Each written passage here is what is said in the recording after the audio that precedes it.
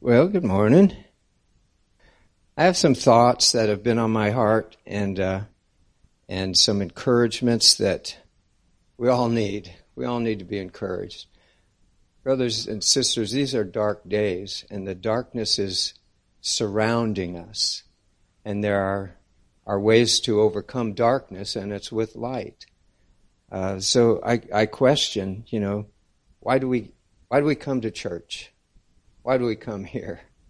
You've heard me say that. Why do we come together on Sundays, the first day of the week? And I know that you can think of scriptures that talk about how the early church met on the first day of the week. And Paul says when you come together on the first day of the week, leave your offering there and we'll pick it up on our way to Jerusalem. So it's been a tradition that we meet on Sundays. It's been there for a long time. As a Catholic, it's like a mortal sin to miss Mass on Sunday. Mortal sin. That's like the difference between a felony and a misdemeanor. This is a felony. And you were afraid to miss, no matter where you were. If you were traveling, you found a church and you got in there and you went to church. I remember as a new Christian, of course, that frees me from the law. But as a new Christian, I was going to a church that I did not want to miss because I would miss something that happened. Things were happening. Now that was back in the, this is how old I am. That was back in the 70s when the Jesus movement was especially strong in California. And in our church, our little church, I think if we stuffed everybody in there, we could fit 40 people in there. I mean, it was just a home that was opened up for a big living room, but it was a church,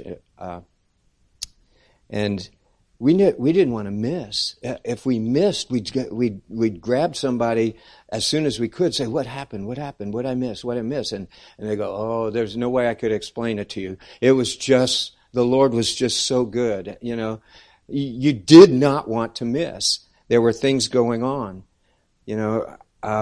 but sometimes we slough it off. So what if we miss? I'm reminded of Eric Liddell. Remember the runner in the Olympics in the 1920s sometimes? And there's that movie, The Chariots of Fire, about him. And this man, because it was instilled in the culture, you don't miss. He refused to run an Olympic heat. Olympics. He refused to run because it was a Sabbath. He needed to be in the fellowship of the saints. Here's a young man who learned early in his life that there's a need to be there, to put yourself in that atmosphere where you're going to hear the word of the Lord. And so even on a snowy morning, he walks out, 15 years old, walking to church, and it's just the snow just got too much. And he decided, well, I'm going to just slip into this little Methodist church here.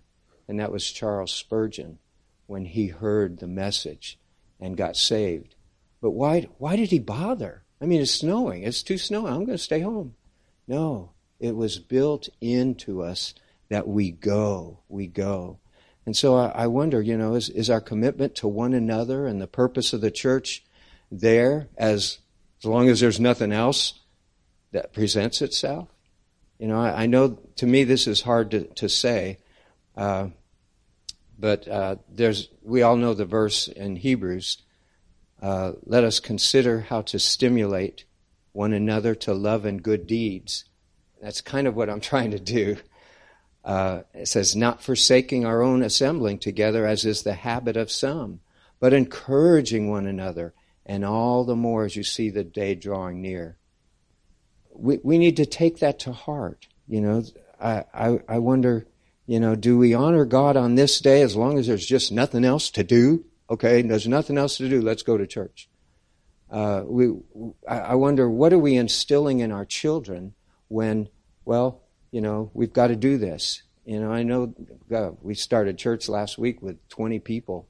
It's kind of a rare thing, just very few. And I'm wondering, God, if we have a visitor come in and they look around and say, where's everybody? Well, they had other things to do today.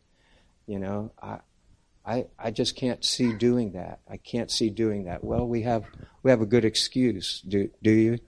What are we instilling in our children that says, oh, we don't need to go to church today because we got something more important to do? What's more important? We've talked about having meetings on Friday evening. Well, who's committed to doing that? They can't even come to church on Sunday. So it gets a smaller and smaller and smaller group. But I have something else on my heart, and it's this verse here. And we desire that each one of you show that same diligence so as to realize the full assurance of hope until the end, so that you will not be sluggish, but imitators of those who through faith and patience inherit the promises. So that's Hebrews 6, verse 11 and 12.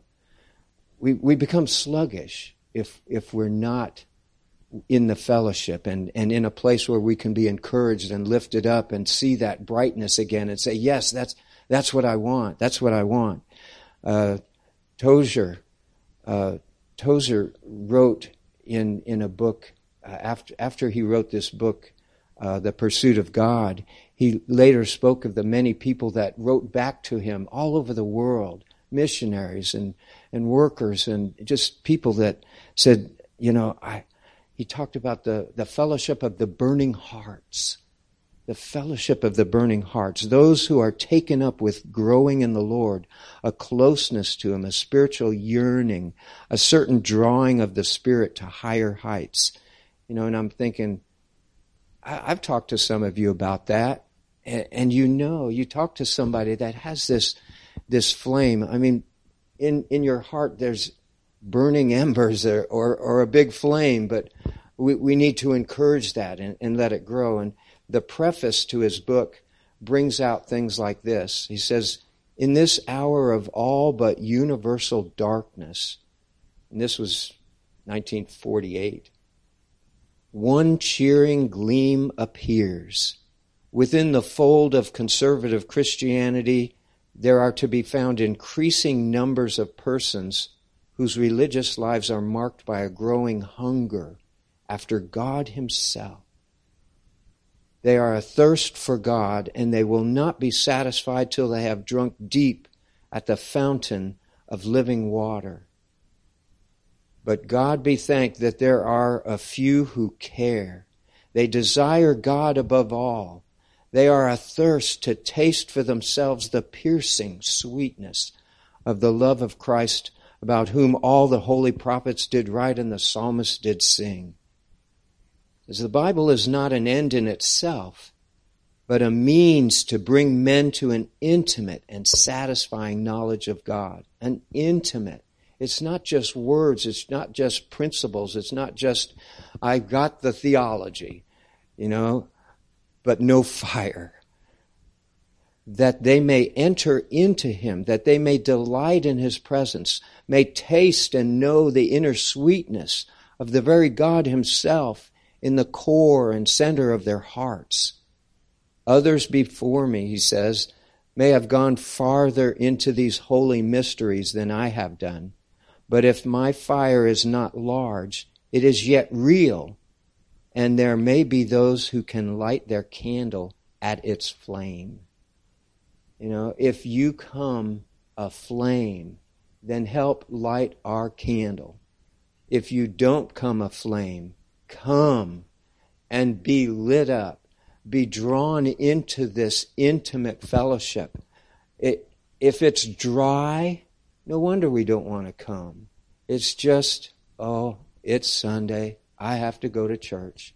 But if you know something in your heart that's a burning and a desire of intimate fellowship, have you ever tasted of it? If you haven't tasted of it, stick around. There are people in this church that have tasted of it. And I wish Brother Scotty would give his testimony again of what happened in the hospital this summer.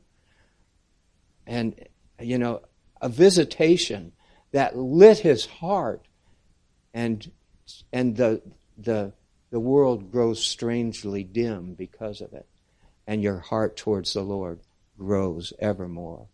We need that, brothers and sisters. The time, you know the days are dark, and it's never been this dark worldwide. What's going on? What is God doing? And what does He want us to do? What kind of fire does He want us to start here? You know, I'm afraid to say this, but my daughter's sitting there, and we talked about it. She says, "I bet you won't do this." He says, I'm going to be here Wednesday evening to pray. And I invite anybody who wants to just come on in and pray. We need to pray for one another. We need to pray for our church, for our city, our country. We need to pray that fire goes. And if I didn't say that publicly, I probably wouldn't even be here. I've tried to be here, but there's other things. Too tired. We need to light a fire. So join me in praying to God that, Lord, there's a fire in us. Someplace in there's embers that are smoldering, that need to be lit. Lord, your Spirit is that fire. And we can't manufacture this, Lord. We know that we wait on you. We desire that you enlighten us and give us that intimate fellowship with you that no man can have unless they know you. Lord, encourage us. Use this day of meetings and fellowship and the word spoken and the singing and the worship that we can put from our hearts to you in singing that will bring us ever closer. Lord, we desire you and you alone. And we thank you that this is possible because you want it. And therefore we need to stir one another up to love and good works and to draw near to you. So, Lord, we pray, we ask. Do this, Lord, in Jesus' name. Amen. You know, that passage from Hebrews, Jim, you're talking about, and I know you know this, and I know we've talked about it before, that we would stir one another up to love and good works. And that stir one another up actually means to fan the flame. You know, talking of embers. And we gather together to do that. To encourage one another, to fan the flame of the embers so that our hearts would be ablaze for Him. Some of you may know Kathy Tricoli, the singer. There is a candle in every soul, some brightly burning, some dark and cold. There is a Spirit who brings a fire, ignites a candle, and makes us home. You see, we were all once darkness, but one day the Spirit of God came and lit the fire, lit the candle, so that we would have light. And now we are light in the Lord. And so what are we to do? So carry your candle, run to the darkness, seek out the hopeless, confused, and torn, and hold out your candle for all to see it. Take your candle and go light the world. That's Jim, thanks for the reminder that we would consider our gathering. I know I've mentioned that. Don't forsake the assembling yourselves, as has become the habit. It's just become a habit. Oh, Lord, help us break through habits and help us come to your truth and to love you, Lord, to love you.